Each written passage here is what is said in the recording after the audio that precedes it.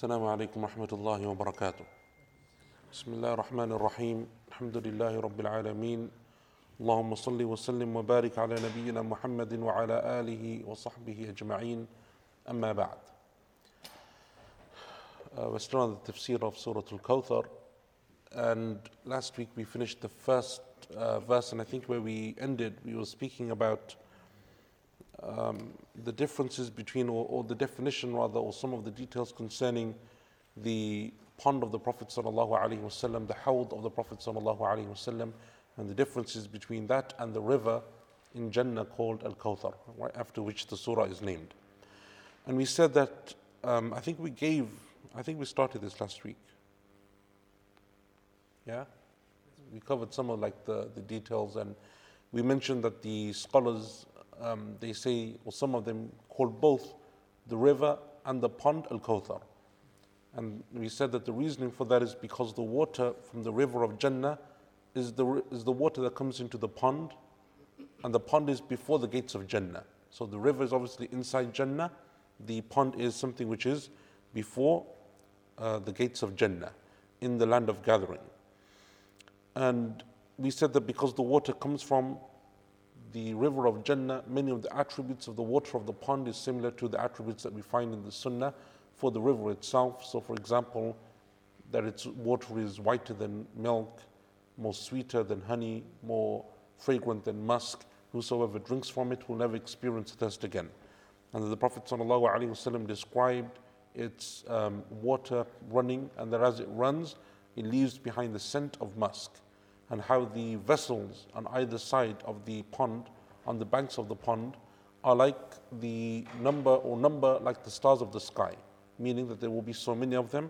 And as the people will come on Yawm al-Qiyamah, the Prophet ﷺ will take a vessel, he will draw water from the pond, and he will serve his ummah alayhi salatu wassalam. And that is from the greatest of fada'il, greatest of virtues, greatest of honors, for us to be served by our Prophet sallallahu alaihi wasallam, even though he has more right that we serve him. And we would give anything and sacrifice anything to have been given that opportunity, just on one occasion, to be able to serve the Prophet sallallahu alaihi wasallam. Because the companions radiallahu anhum ajma'in who were fortunate enough to serve the Prophet sallallahu alaihi wasallam, they would take from his water of wudu, and they would benefit from him sallallahu alaihi wasallam, and they would rush to bring for him water to make wudu, or carry his sandals, or whatever else it was that he needed alayhi salatu wassalam. And that's what we would do had we been given that opportunity. But in order to show, number one, the status of this ummah, and number two, the virtue of the believers who will pass through the test of Yawm al-Qiyamah, the Prophet sallallahu alaihi wasallam will be the one to honor each and every single person of his ummah that come to that pond, and he will serve them. But before we go on to that, a question that was raised last week, that our brother raised, I think it was here in the class, if I'm not mistaken, was, does the pond of the Prophet ﷺ include the past nations? People from the past nations, from the past prophets, were they also included in this pond of the Prophet ﷺ? And sorry, before we come on to that, Al-Imam Al-Qurtubi, no, actually on that same point, Al-Imam Al-Qurtubi, rahimahullah ta'ala, said that it's something which is specific to the Prophet sallallahu alaihi wasallam, that the hawd and the pond, or the pond and the river of Al-Kawthar, this is something which is specific to the Prophet sallallahu alaihi wasallam, and therefore the people who will benefit from it will be the ummah of the Prophet sallallahu alaihi wasallam. However, there is a hadith in At-Tirmidhi from Samura radiyallahu an, that the Prophet said sallallahu alaihi wasallam, inna li kulli nabiyyin hawda, every single prophet will have a pond, and the people will go to those respective ponds, meaning from those respective nations, the believers from amongst them, and they will go to them, and they will drink from them. And the Prophet ﷺ said, and we will compete to see which pond will have the most people descend upon it, and I hope that I will have the pond that is busiest. This hadith, as we said, is in At-Tirmidhi, and it is a weak hadith, and it has a number of chains of narration, and it comes through a number of different wordings, all amounting to the same thing. Each and every single one of those chains of narration has weakness in it. But some of the scholars said because there are so many different chains of narration, when we bring them together, the hadith becomes hasan. And from the scholars who gave it that grading was Shaykh al-Albani, rahimahullah ta'ala. He said that it is an acceptable hadith. So therefore, the scholars who took this hadith to be authentic and acceptable, they said that what is specific to the Prophet sallallahu alaihi wasallam is the river in Jannah, Al-Kawthar. That is specific. But every single prophet will have a pond on Yawm al-Qiyamah that their nations, respective believers from their nations, will come to and they will drink from it. And those scholars who said that this hadith is not authentic, they said that both the pond and the river, they are from the khasa'is, from the special attributes of the Prophet sallallahu alaihi wasallam. And I think we went through like some of these hadith last week concerning how the water comes through from Al-Kawthar and so on. And we mentioned also, I think, if I can remember correctly, that scholars such as Ibn Hajar rahimahullah ta'ala and others said that the hadith that show the hawd existing, or that it will be something that will be on Yawm al-Qiyamah, is mutawatir. 50 different companions, he said, narrate this hadith from the Prophet sallallahu alaihi wasallam concerning the hawd, and so it is from the mutawatir hadith. The strongest opinion amongst the scholars as to where it will be located on Yawm al-Qiyamah is that it will be before the bridge. So the bridge that Allah Azza wa Jalla will place on the fire of hell, that will be thinner than a strand of hair and sharper than the tip of a sword, will have claws that whosoever goes on it and is destined to be from the people of the fire, the claws will take them and they will drag them into the pit of the fire, wal-'iyadhu billah. That bridge, the scholars said that it is before the bridge. Another said it is after the bridge. But the stronger opinion is that it is before the bridge.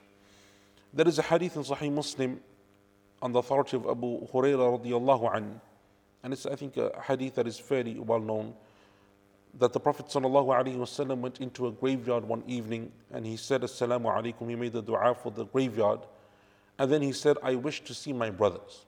And the companion said, O Messenger of Allah, are we not your brothers? He said, no, you are my companions, but my brothers are those who have yet to come.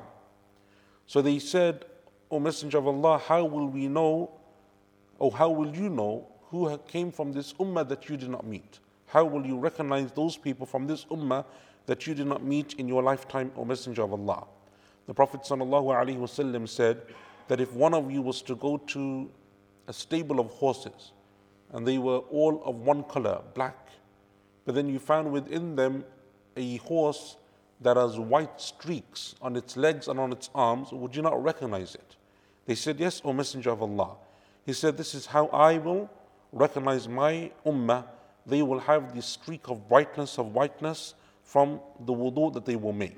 And I will meet them at my pond, and as I am there waiting, some of those people who will come close to me in the pond, they will be driven away by the angels, just as a lost camel is driven away.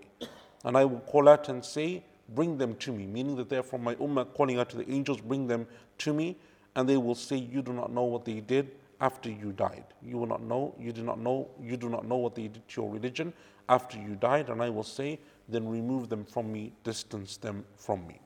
So this hadith of the Prophet ﷺ not only establishes the existence of the pond, it establishes also that it is the place where the Prophet ﷺ will meet his ummah on Yawm al-Qiyamah, where he will be. And there are different wordings to this extent as well, where some of the companions asked, O Messenger of Allah, where will we meet you on Yawm al-Qiyamah? And he said, I will wait for you at the pond. And then he also mentioned from the benefits of this hadith is that not every single Muslim goes and reaches the pond. Not every single Muslim or believer is allowed to reach the pond, or every Muslim is allowed to reach the pond. Those people, and this is from the punishments of bid'ah and innovation in the religion, those people who innovate in this religion, from the punishments that they will suffer on Yawm al-Qiyamah is that they will not be able to come near the Prophet sallallahu alaihi wasallam or his pond alayhi salatu wassalam.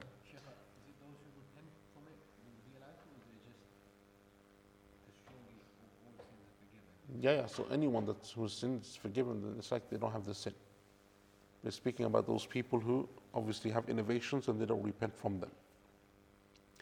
So Allah subhanahu wa ta'ala then in verse number 2, after mentioning Inna a'tainaka al-kawthar. We have given to you, the Prophet sallallahu alaihi wasallam, al-kawthar. And as we said, al-kawthar, according to some scholars, they restricted it to the river or the pond. And according to other scholars, it is an abundance of good, meaning all of the blessings that Allah Azza wa Jal gave to His Prophet sallallahu alaihi wasallam. Amongst them and foremost from them would be the river of Al-Kawthar. Then Allah Azza wa Jal says in verse number 2, فَصَلِّ لِرَبِّكَ وَانْحَرْ. Then pray to your Lord and sacrifice. Ibn Kathir rahimahullah said, just as we have given you this abundance of good in this life and in the next, meaning in this life and on Yawm al-Qiyamah, then spend your time worshipping your Lord by performing salah and by giving sacrificing to Allah subhanahu wa ta'ala. And he said it is similar, therefore, to the verse in which Allah Azza wa Jalla says in Surah Al-An'am, قُلْ إِنَّ صَلَاتِي وَنُسُكِي وَمَحْيَايَ وَمَمَاتِي لِلَّهِ رَبِّ الْعَالَمِينَ. Say that indeed my salah, my sacrifice, my life and my death are only for Allah alone, Lord of all that exists. Sorry, yeah. You mentioned last week that there's going to be two things, one before Jannah and one before the bridge. So, you mentioned one before. Are we still saying? No, we said there's two. One before Jannah and one inside of Jannah. What's inside of Jannah is the river. What's before Jannah is the pond. So in both of these verses, Allah Azza wa Jalla, Surah An'am, verse 162, and now Surah Al-Kawthar, verse number 2, Allah subhanahu wa ta'ala specifies two acts of worship. The first of them is salah, and the second of them is to sacrifice. Right? Salah and sacrifice. Why those two? The scholar said because salah is, as we know, the most important pillar of Islam after the shahada. And it most exemplifies a person's obedience and submission to Allah subhanahu wa ta'ala when it comes to the physical acts of worship that we can perform. It is in some ways one of the most demanding, day in and day out, to physically make time and pray 5 times a day. So Allah subhanahu wa ta'ala specifies salah. And then He specifies udhiyah or sacrifice, because sacrifice is, in terms of financial obligations, one of the most difficult also to do, to spend that money. And we'll come on to this, but the fact that Allah Azza wa Jal mentions in this verse wanhar, and sacrifice, and nahar in the Arabic language refers to a specific type of sacrifice. Anyone know which one? No. Sacrificing a type of animal, I mean. Nahar is used when it comes to sacrificing camel. Right? And so therefore it's as if Allah Azza wa Jal isn't just speaking about any type of sacrifice, because you can slaughter a chicken, right? If you want to. Not on Eid or something, but it's generally to eat, you can slaughter a chicken. However, the Prophet ﷺ, or Allah Azza wa Jal is speaking to the Prophet ﷺ to go for the best, right? And the most expensive, because the camel was the most expensive type of livestock that the Arabs used to have. And it's something which would cost a lot of money. And that's why you often find in a hadith when the Prophet ﷺ is comparing something to the worldly, like benefits and wealth and so on, he often uses camels. Right? If Allah Azza wa Jal was to guide by you just a single person, it would be better for you than red camels. Right? And red camels were an extremely wealthy, rare type of camel that the Arabs used to like and love to have and covet and so on. So Allah subhanahu wa ta'ala picks these two acts of worship, and we'll come into that in more detail.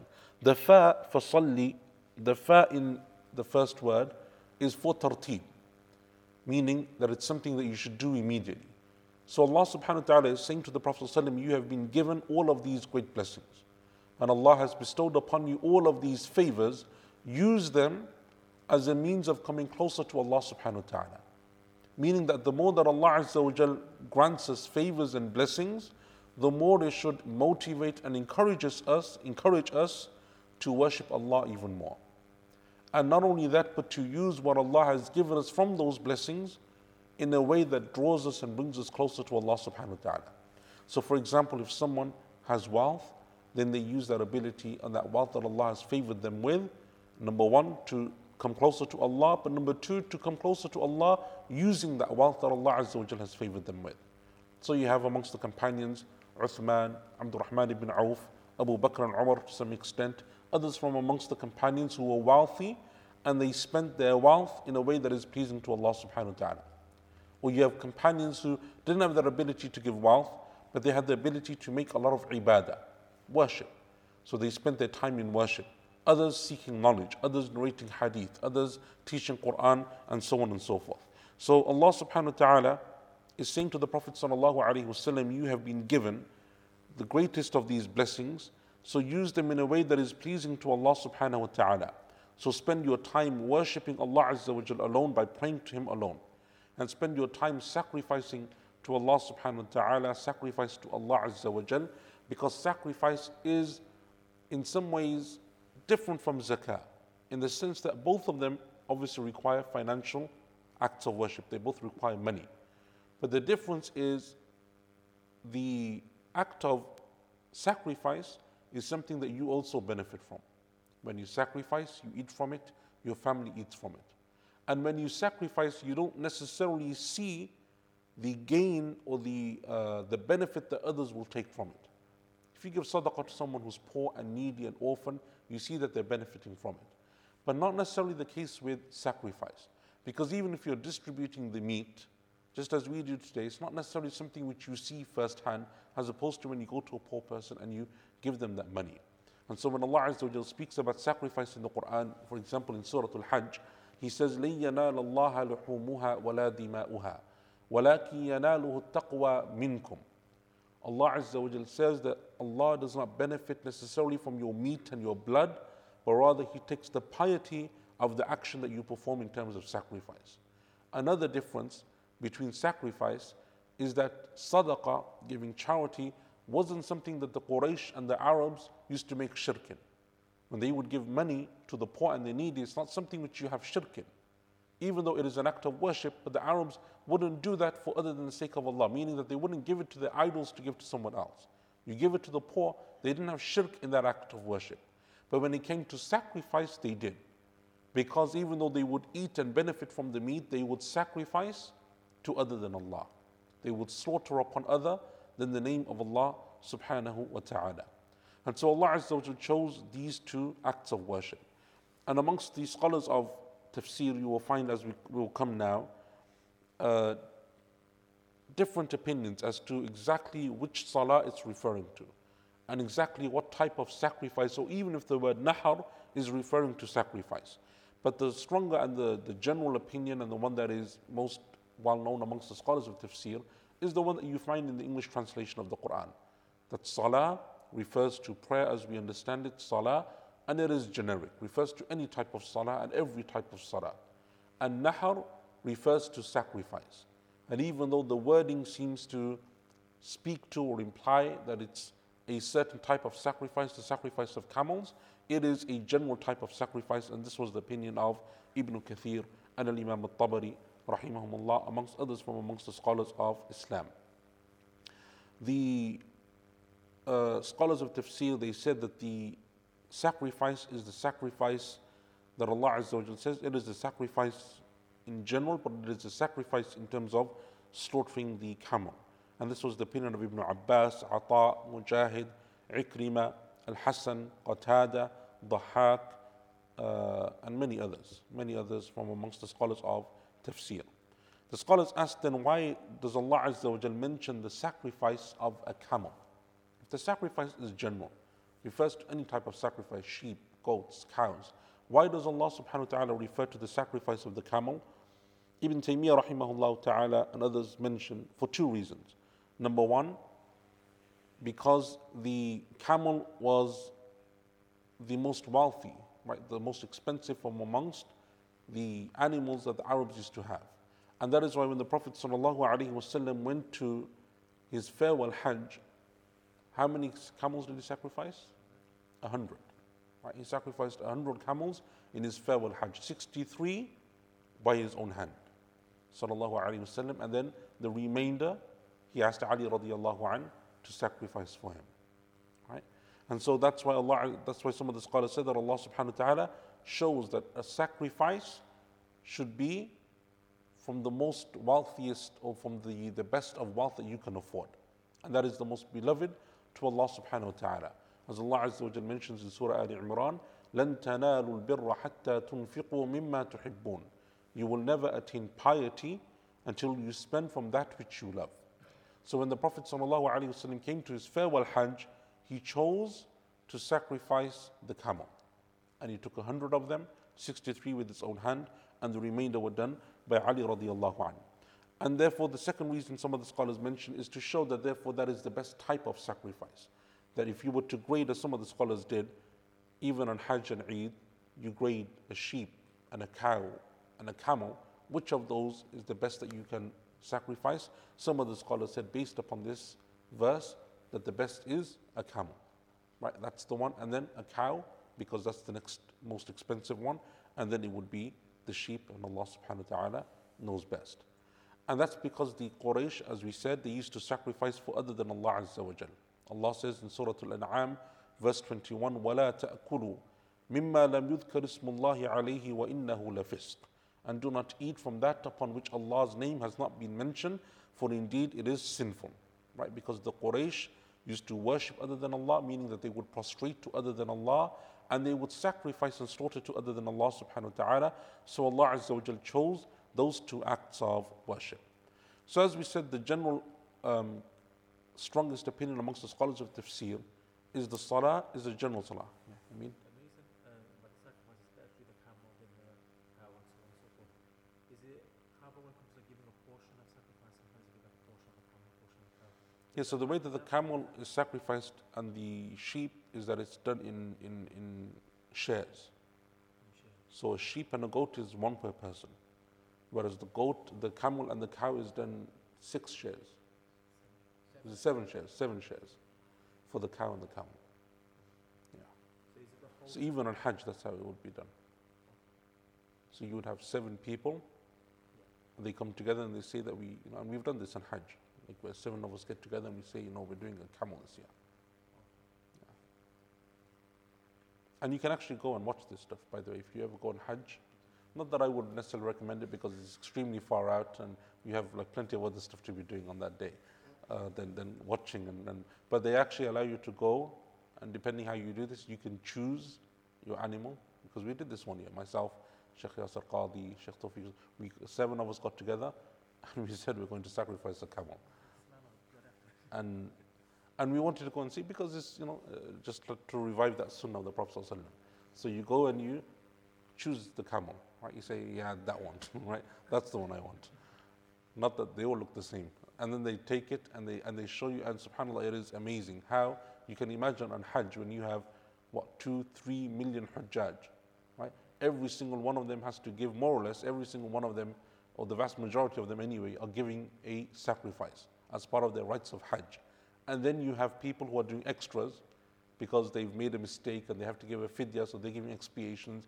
Then other people just want to give extra because they just want to give extra anyway. And literally you have like millions of, and they have to do it literally within 10, 11, 12, 13. Right? 3-4 days they have to get that done. And it is amazing how quickly they are able to do this. Like, it is a skill. And to slaughter a camel is different to slaughtering a sheep. Right? Because obviously a sheep's relatively small and easy to handle. A camel's like, Did you do it yourself? no, come on, do it myself. It's like, yeah, you run over there, I'll run over there. No. It is a skill. It's not something which you could, I don't even think it's something which you could do simply by watching and something. It is something different. But anyway. Just on Ian's point, is there a difference of opinion in terms of the shares? Yeah, so there is, in terms of the shares? So, between the different madhabs, as in, if it's a cow, then there's, one son is 7 families can share into one. Yeah, so the 7 can be 7 families. So if it's, for example, Eid, then yeah, you can be like 7 families. And Hajj, obviously, because it's 7 people, right? Because every person has to give a sacrifice. And Eid, though, it's not one sacrifice per person, it is one sacrifice per family, right? So that's where you have, that's why there's Is that the same difference. in all the madhabs? Yeah, as far as I know. I heard somebody said to me once that the men that animal, the order, so you got the camel, the cow, and so on and so forth. To give the order, then they said to give a portion of it comes after. It's not a blanket amongst giving the whole. So if when they're talking about the sacrifice of a camel, it's a whole entire camel. It's not a share. A share will come after. Will come less than a sheep. To give a share? Allah, I don't know. I don't know. Anyway, any other questions about camels? Can we carry on with tafsir? So as we said, so the majority opinion was that the salah refers to any salah, right? Worship Allah, and the sacrifice refers to any type of sacrifice, meaning any animal that is being sacrificed for the sake of Allah subhanahu wa ta'ala. And normally when we speak about sacrifice in that regard, it refers to sheep, goats, camels, cows, right? It's not talking about pigeons and chickens and so on, even though it's halal to eat rabbits and other ducks and whatever else, but it's not what is being primarily referred to, because that's not the type of slaughtering you do on Eid and Hajj, right? And that's what it's referring to. However, there is a difference of opinion. You will find statements from amongst the scholars, and as we said, some of them are by example. So they're just giving an example of a salah, and that's why Imam al-Tabari ibn Kathir, rahimahullah, and others said that we take the generic principle. They're just giving an example of a type of salah, but it's not the specific salah that is being referred to in the verse.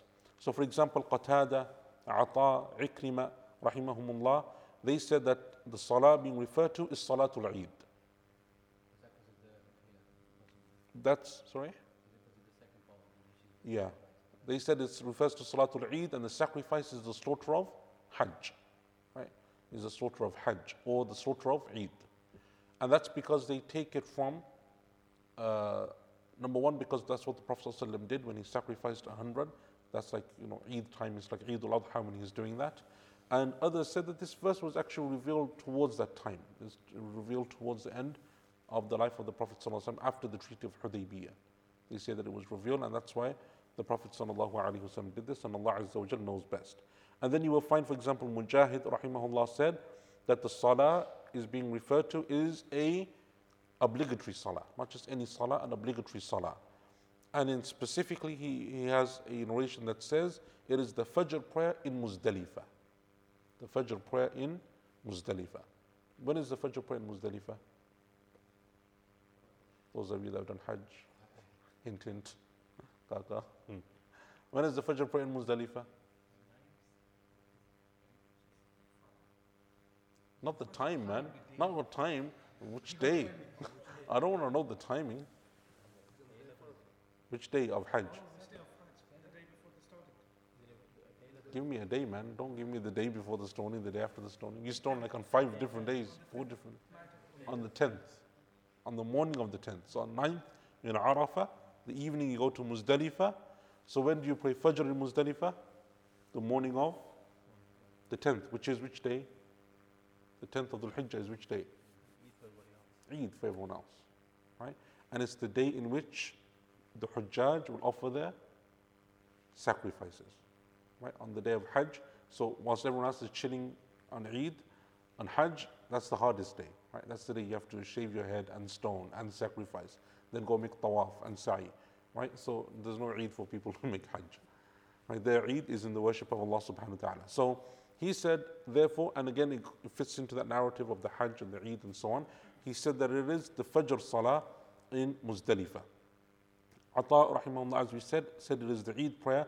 Ikrima rahimahullah also has another opinion, and that means, and he said the Salah refers to being grateful to Allah. Allah said, we have given you Al-Kawthar. فَصَلِّ لِرَبِّكَ doesn't mean pray to your Lord, it means show gratitude to your Lord. Be thankful to Allah subhanahu wa ta'ala. Right? And that is a tafsir by meaning, not linguistic. No, not necessarily linguistic. I think what it's referring to is the principle. That when Allah Azza wa Jal, as we said, the meaning of these verses is that the more that Allah gives you, the more you should come closer to Allah subhanahu wa ta'ala. With Allah's blessings, your worship and your gratitude to Allah should increase. And you should use the blessings that Allah bestowed upon you, the skills that Allah has given to you, the favors that you have, to use them in a way that is bringing you closer to Allah subhanahu wa ta'ala. Right? And the Prophet told us sallallahu alaihi wasallam that Allah loves to see the effects of His blessings upon His slaves. When Allah blesses someone with something, Allah Azza wa Jalla loves to see its effects upon them. Right? He wants to see that you're using those blessings. And the greatest way to use those blessings is in a way that is pleasing to Allah subhanahu wa ta'ala. So therefore, the salah thing is actually the easier one. فَصَلِّ لِرَبِّكَ وَانْحَرْ, the salah equation is actually the easier one out of the two, because salah is salah, whether you specify to, the Fajr prayer in Muzdalifah, or it just means gratitude, whatever, it is still, salah. However, wanhar, when it comes to sacrifice, we will see that there is more of a difference of opinion. So you have nahar, as we said, which is sacrifice, right? And we said that's the opinion of Ibn Kathir, At-Tabari, and others from amongst the muhaqqiqeen and the scholars of tafsir that they chose. However, it's not the only opinion. The other opinion is that it means to place your right hand upon your left under your nahar. What is nahar linguistically? You first, huh? Belly button? No, man. Nahar is referring to this. Yeah. It's referring to your neck. And this is the opinion of, well, it is reported, attributed to Ali, radiallahu anhu, that this is what he said. And others said it refers to raising your hands at the beginning of salah. Wanhar means to raise your hands when you begin your salah. And others said no, anhar means face the qibla with your body. Right? That's what it means. It means face the qibla with your body. And basically, most of this is based upon, or some of this anyway, is based upon a hadith which is extremely weak. And this is where the statement of Ali radiallahu anhu comes in, that he says that when this verse was revealed to the Prophet ﷺ, إِنَّا عَطَيْنَاكَ الْكَوْثَرَ فَصَلِّ لِرَبِّكَ وَانْحَرْ, the Prophet said sallallahu alayhi wasallam, O Jibreel, what is this nuhayra, what is this nahar that Allah has referred or commanded me to do or to have?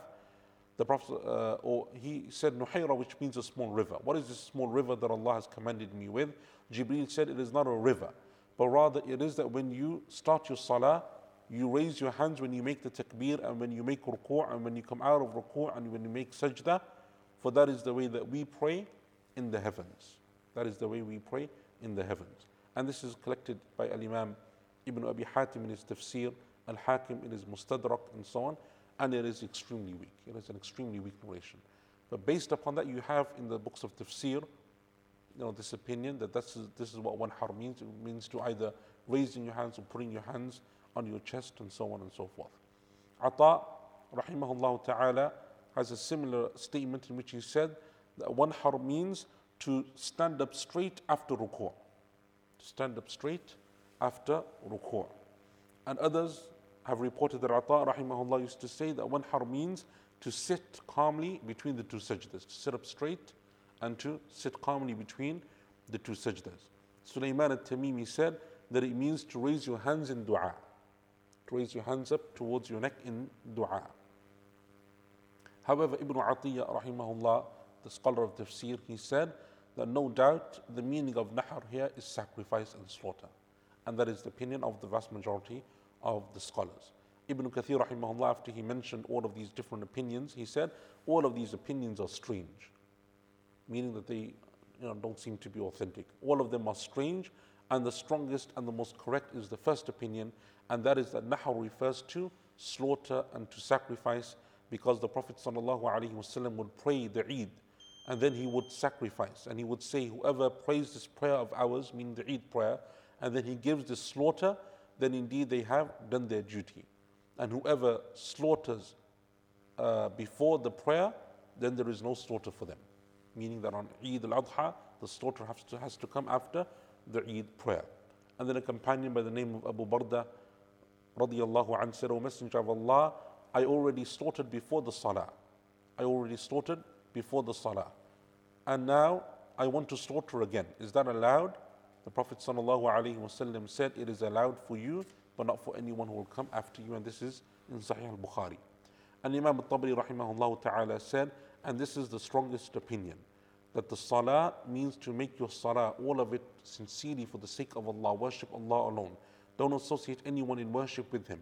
And when you sacrifice and slaughter, do it to Allah and not to any other idol or to anyone besides Him. This is how you show gratitude to Allah for all of the abundance of good and all of the blessings and favors that He has bestowed upon you. Ibn Kathir rahimahullah said, commenting on the statement of Imam al-Tabari, and this, what he mentioned, is from the best of statements, and it is a beautiful statement. Rahimahumullahu ajma'in. Shaykh Shanqiti rahimahullah, Muhammad al-Amin, in his tafsir, he said that when Allah Azza wa Jal says to him, فَصَلِّ لِرَبِّكَ وَانْحَرْ, it means to pray the salah and to feed the poor from the sacrifice of the meat that you will give. For that is also from the good that Allah Azza wa Jal has given to you. Meaning that when Allah subhanahu wa ta'ala gives us blessings, and then we worship Allah subhanahu wa ta'ala through those blessings and we thank Him, that is also from the blessings of Allah subhanahu wa ta'ala. So to have Allah's blessings is a blessing. To know how to show gratitude for those blessings is a blessing. Then to worship Allah in accordance to those blessings is a blessing. All of those are all blessings from Allah subhanahu wa ta'ala. So even our worship of Allah and our gratitude to Allah for His blessings are also from the blessings of Allah subhanahu wa ta'ala. And then Allah Azza wa Jal says in the final verse, إِنَّ شَانِئَكَ هُوَ الْأَبْتَرُ. Indeed, the one who is your enemy, the one who curses you, the one who belittles you, is the one who is cut off. This verse in this surah, Allah subhanahu wa ta'ala begins by mentioning His abundance of blessings. And then He tells the Prophet ﷺ what he should do. Now that you have all of these blessings, this is how you show gratitude, by worshipping Allah subhanahu wa ta'ala. And then Allah Azza wa Jal concludes the surah by mentioning this verse in which He is speaking about an incident or an event that seems to have taken place in the life of the Prophet sallallahu alaihi wasallam. And Allah delays the mention of that. That's the last thing. Meaning that if you have Allah's blessings and you're worshipping Allah, then it doesn't matter what people say or what they think or what they do. None of that is important, because you have concentrated and you have focused yourself on what is pleasing to Allah subhanahu wa ta'ala. And that is what the Prophet ﷺ would always, if you look throughout the Quran, he's always been commanded to do this. He's always commanded to do this. So whether it's the Quraysh calling him names, or whether it's them fighting him, or whether it's the Prophet ﷺ feeling grieved and sorrowed because the people aren't accepting his religion, you will find often, in most cases in the Quran, when these verses are mentioned, Allah always follows it up by telling the Prophet ﷺ to worship Allah even more, to make sajda, to worship Allah. وَعْبُدْ رَبَّكَ حَتَّى يَأْتِيَكَ الْيَقِينَ. Worship your Lord until death comes to you, certainty comes to you. Make sajda, pray more, turn to Allah more. This is how Allah Azza wa Jal always tells the Prophet sallallahu alaihi wasallam to overcome the hardest trials that he faces in life. And therein is a lesson for us, right? That's where the lesson is for us. Because we have all of these blessings that Allah Azza wa Jal has given to us, and then we use those blessings to come closer to Allah subhanahu wa ta'ala. And yes, there will be difficulties and hardships, and yes, there are enmities and problems and so on. But rather than focusing on that negativity, you focus on those issues, you spend all of your time, expend all of your energy dealing with the problems and dealing with the tests and the hardships, you should turn that energy to Allah subhanahu wa ta'ala. So you complain to Allah, and you make dua to Allah, and you turn to Allah, and you hope from Allah, and you fear Allah, and you make more dua to Allah, and everything you focus towards Allah subhanahu wa ta'ala. And if you look throughout the life of the Prophet ﷺ, this is then what he does. Because we have those narrations in which if the Prophet ﷺ, إِذَا هَمَّهُ شَيْءٍ فَزِعَ إِلَى الصَّلَاةِ, if something disturbed him, something grieved him, he would rush to the prayer. Or he would call out Bilal radiallahu anhu and say, to make the adhan, let us seek contentment and solace in the prayer. So the Prophet ﷺ is taking the verses of the Quran and is applying them in his life. If there's an issue, he makes salah. And that's why that famous hadith where the Prophet ﷺ is standing the whole night in prayer, his feet has blisters, and he's crying and so on. And people ask him, why do you do this, O Messenger of Allah, when Allah has forgiven you for everything? What does he say? أَفَلَا أَكُونُ عَبْدًا شَكُورًا. Should I not be a thankful slave to Allah subhanahu wa ta'ala? And that understanding is amazing. It is an amazing understanding of the concept of worship. To be able to worship Allah subhanahu wa ta'ala not because it is only a burden or a responsibility or an obligation, but to take it to a higher level where ibadah is an enjoyment. Ibadah is something that you do because you want that connection with Allah subhanahu wa ta'ala. That you know that your sweetest moments in this dunya, your best time in this life is the time that you spend with Allah subhanahu wa ta'ala in worship of Allah Azza wa Jal. Be that salah, be that hajj, be that fasting, whatever it may be. And if you look throughout the life of the Prophet ﷺ, it is literally going from one act of worship to another act of worship. That's all he is doing. He's moving from one ibadah to another ibadah. Even when he's at home, with his family, with his children, with his grandchildren, with people. Here it is still an act of worship in the way in which the Prophet ﷺ conducts himself. And that is an amazing understanding of ibadah, and it is an amazing concept to be able to understand. So if you have turned to Allah, and you're worshipping Allah, and you're focused on Allah, then those people who are your enemies, those people who oppose you, will be the ones who will be cut off. They are not even worthy of mention. And the Prophet ﷺ doesn't even specify, even though as we will see now, that some of the scholars of tafsir, they specified who it was that this verse is referring to. Ibn Kathir, rahimahullah ta'ala, said that indeed those who hate you, meaning the Prophet ﷺ, and they hate what you brought from guidance and the truth and the Quran, they are the ones who are humiliated, and they are the ones who will be cut off, and they are the ones who are not worthy of mention. Al-abtar in the Arabic language, linguistically, means to be cut off, to be humiliated, to have no further mention, to not be spoken of again. Right?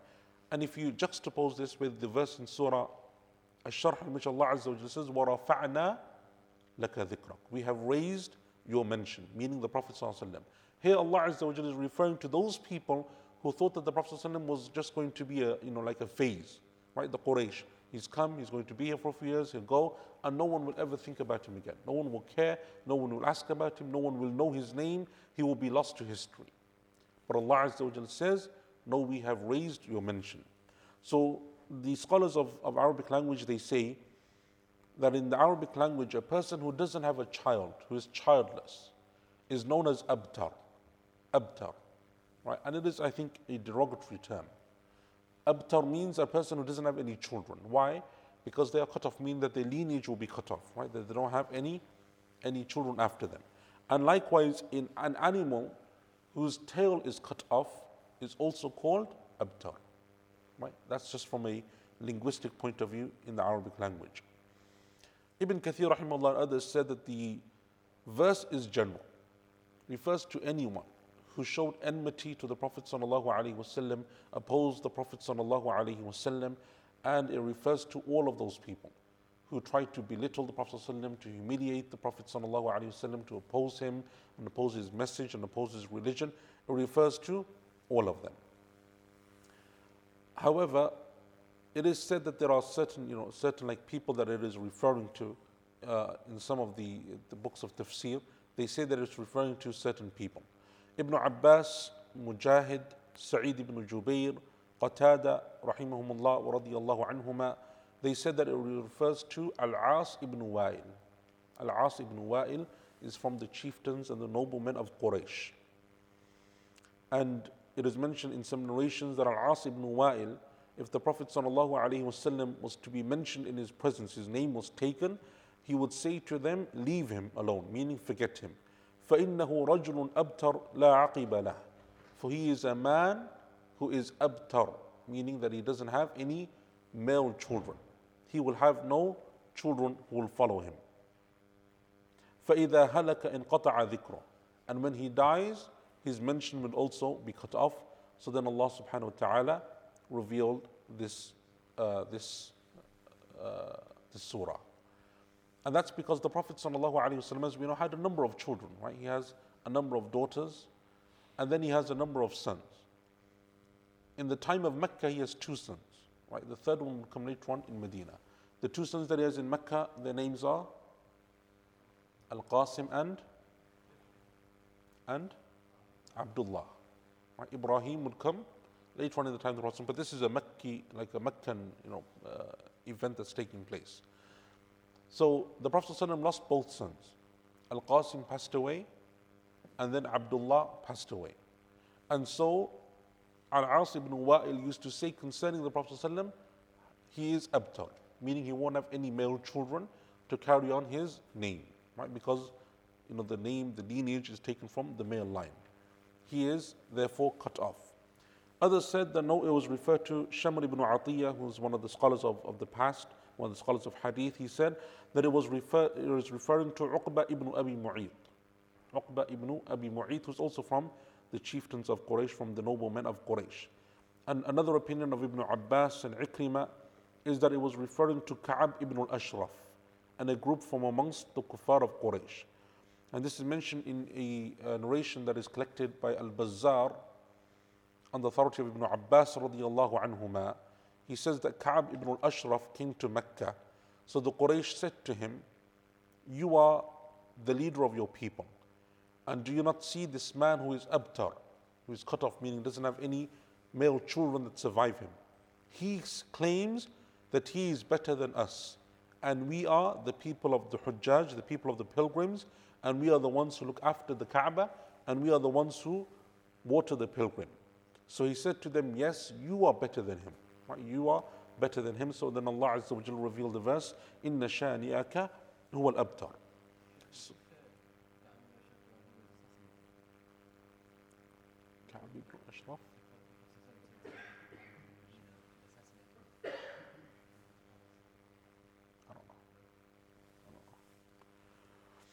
So three opinions so far. Al-As ibn Wa'il, Uqba ibn Abi Mu'ayt, Ka'b ibn al-Ashraf. Fourth opinion, Ata rahimahullah said, it was concerning Abu Lahab. Abu Lahab.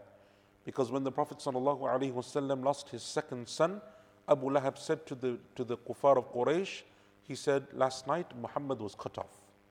Sallallahu alaihi wasallam. So Allah Azza wa Jal revealed this verse. The fifth opinion, Ibn Abbas said, radiyallahu anhuma, that it refers to Abu Jahl. That it refers to Abu Jahl. And others, as we said, they said that it refers to all of them. Right? So it's not specific to one person or another. It refers to all of them because all of them fall into this, into this meaning of this verse, and that is that these people were enemies of the Prophet sallallahu alaihi wasallam.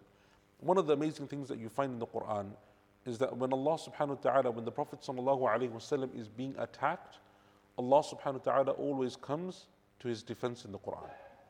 So when the Prophet sallallahu alaihi wasallam is being ridiculed, or when he's being spoken badly of, or he's being, they're trying to humiliate him, or they're calling him all of these names and giving him these titles, Allah subhanahu wa ta'ala always comes to his rescue.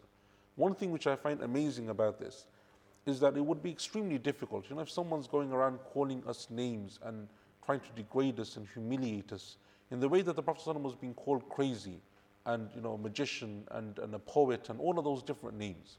It's hard enough to hear from your enemies, right? You're walking down the street and people call you names. Just like today, if you were to walk down the street and someone says something which is Islamophobic or racist or whatever it may be, it is difficult to hear. Even though that person may make the statement and walk on, right? It's a statement that they make and they walk on, but it's extremely difficult to hear. But now the Prophet ﷺ is given verses in which Allah subhanahu wa ta'ala relays the statements of the Quraysh. So now it's not just the kuffar or the Quraysh that are saying this stuff. It is now the Prophet ﷺ saying it himself because it is mentioned in verses of the Quran that he is reciting.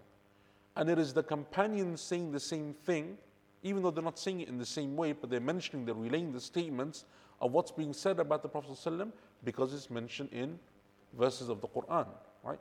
يَقُولُونَ إِنَّهُ لَشَاعِرٌ مَجْنُونَ. They say that he is a poet and he is crazy, right? وَمَا هُوَ بِقَوْلِ كَاهِنٍ. It is not the saying of a fortune teller. وَمَا هُوَ بِقَوْلِ شَاعِرٍ. These are not the words of a poet. And over again, Allah subhanahu wa ta'ala is referring to them in multiple verses. This is what the Quraysh are saying about you, right? But then Allah subhanahu wa ta'ala always tells him what to do at the end, right? How to overcome this.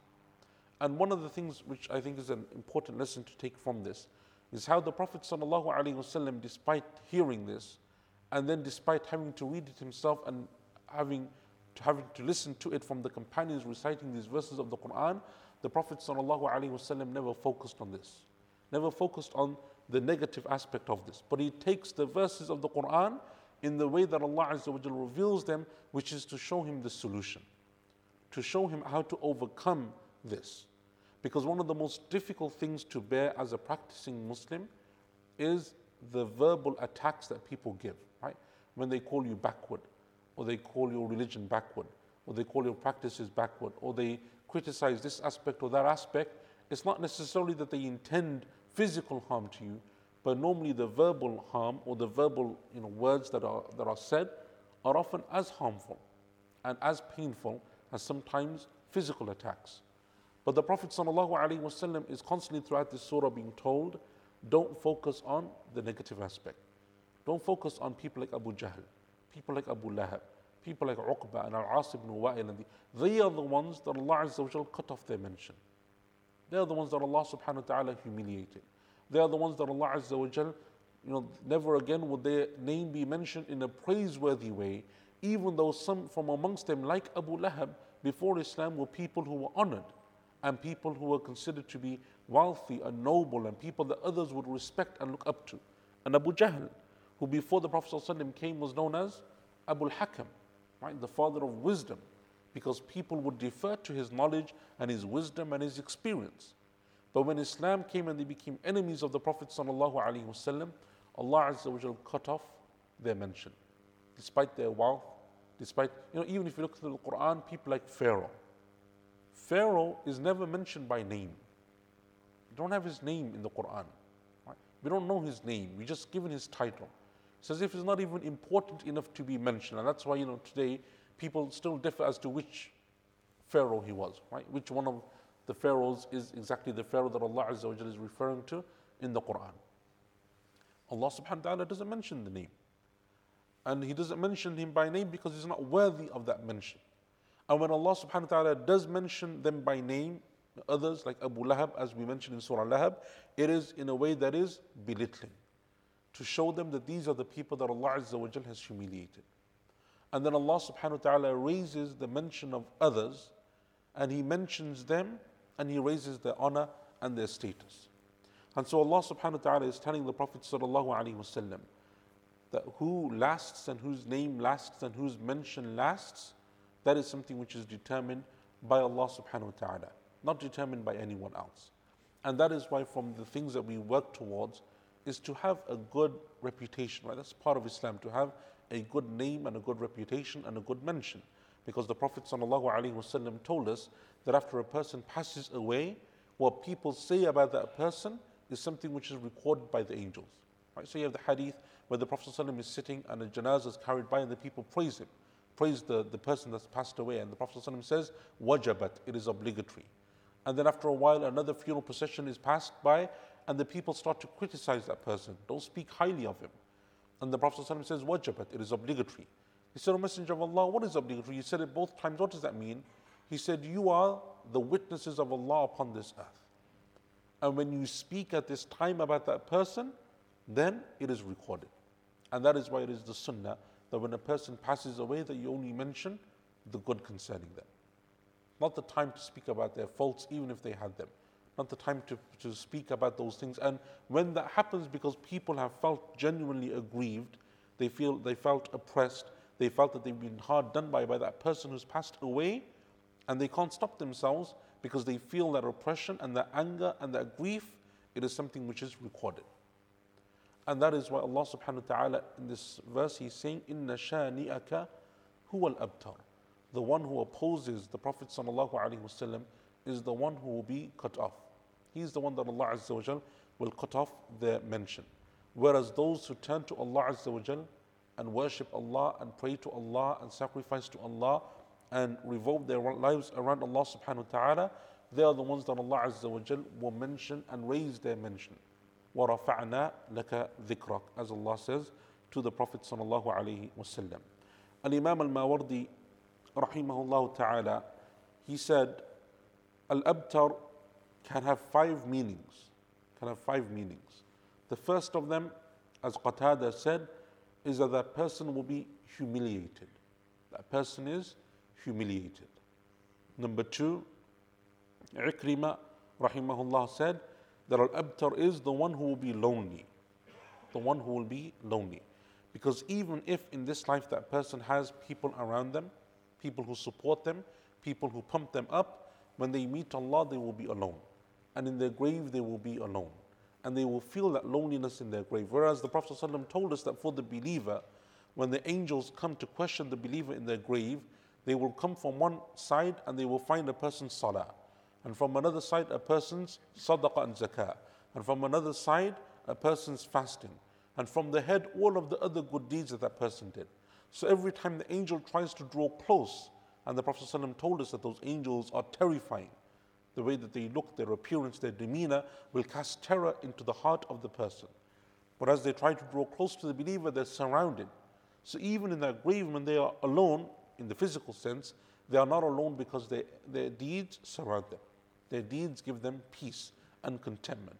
Their deeds are there to give them that solace that they need.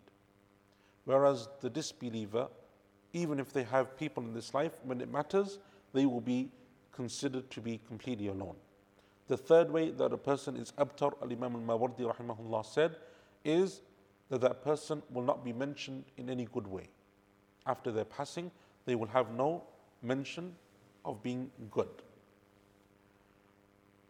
And number 4, how the Prophet ﷺ, even though he doesn't have any male children, Allah subhanahu wa ta'ala raised the rank of his family.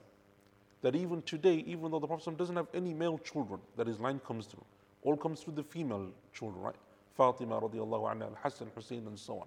But to ascribe yourself or to be from that lineage is from the greatest of honors. So the very thing that they would criticize the Prophet ﷺ concerning, that he doesn't have male children, to be from, even from his female line, to be from the descendants of Al-Hassan, Al-Hussein, and Fatima, and so on, is from the greatest honors that a person can have, right? It is something which in our religion we respect and we honor, right? And I know that when I was a student in Medina University, some of our shuyukh, some of our teachers, if they knew that someone was from the family of the Prophet ﷺ, because we had students that came and they were known, right? Not just people who make the claim, because you have everyone, many people make the claim, but they have an actual established, authentic, lineage that goes back to the Prophet ﷺ, they would honor them, right? Not honor them in the sense that, you get free grades and stuff like that, no. But you honor them as in you respect them because of who they come from and that line, because it is from the respect that we give to the Prophet ﷺ. To the extent that sometimes, if one of the teachers was going to give us a lift from the university to the Haram, right, to the Masjid al-Nabawi, and there were 2 or 3 of us, and from them was one of the brothers from the family of the Prophet, the Shaykh would say, let him sit at the front. He should sit at the front, just out of honoring him. Right? And so, and just small things like this, but it is because of the love that we have for the Prophet ﷺ. And 50, he said, as Ikrimah and others said, that Allah subhanahu wa ta'ala's mention is not, the mention of the Prophet ﷺ is not just restricted to his family, but rather Allah Azza wa Jal made the mention of the Prophet ﷺ generic, right, comprehensive, encompasses so many things. So that now when we refer to the Prophet ﷺ, it is not just an issue of referring to his family or his children or his lineage, we refer to him in everything. And so the mention of the Prophet ﷺ is far greater than just the restricted family line, right? To speak about him just in terms of his family and his ancestors or his lineage and so on, it is something far greater. And likewise for the believer, it is not necessarily that a person is praised because of their family or their parents or who their ancestors were, but it is something greater because of their actions and their deeds and the good that they did and the knowledge that they left behind and the benefit that they gave to others. It is something which becomes far greater. And that's why Ibn Kathir rahimahullah, and we'll end with this, Ibn Kathir rahimahullah ta'ala said, the Quraysh, they thought that they would be able to cut off the mention of the Prophet ﷺ, that they would be able to belittle him to such an extent that he would never be mentioned again. But Allah subhanahu wa ta'ala had a different plan, to the extent that today in this world, in our time, the Prophet ﷺ's name is referred to and mentioned and said over and over again and repeated many times. And on Yawm al-Qiyamah, when it will be the day that everyone will be gathered, if there is one person who will be given the honor of being mentioned and being given the honor of being spoken to, it will be our Prophet ﷺ, because of the hadith of the great intercession, when no one will want to intercede before Allah subhanahu wa ta'ala, but the Prophet ﷺ will come and he will prostrate before Allah and he will praise him as long as Allah Azza wa Jal wishes to be praised for. And then Allah will call him by name and he will say, O Muhammad, raise your head. Ask, you will be given. Seek, and your request will be granted. Intercede, and your intercession will be accepted. And that is something which will be only specific for the Prophet ﷺ. So his mention will not just be limited to this life, but that Allah subhanahu wa ta'ala will honor him and honor his name on Yawm al-Qiyamah as well.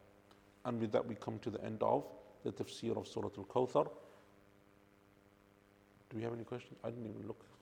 Okay. So alhamdulillah, we don't have any questions. We're going to stop now because it's time for Salatul Isha. If there are any questions, whether from anyone online or here, inshallah, next week we'll deal with them. Next week we're starting the class at 8:40. So for those of you online, 8:40, inshallah, Salatul Maghrib in the masjid will be around 8:10. بإذن الله تعالى. بارك الله فيكم وصلى على نبينا محمد وعلى آله وصحبه أجمعين. السلام عليكم ورحمة الله وبركاته.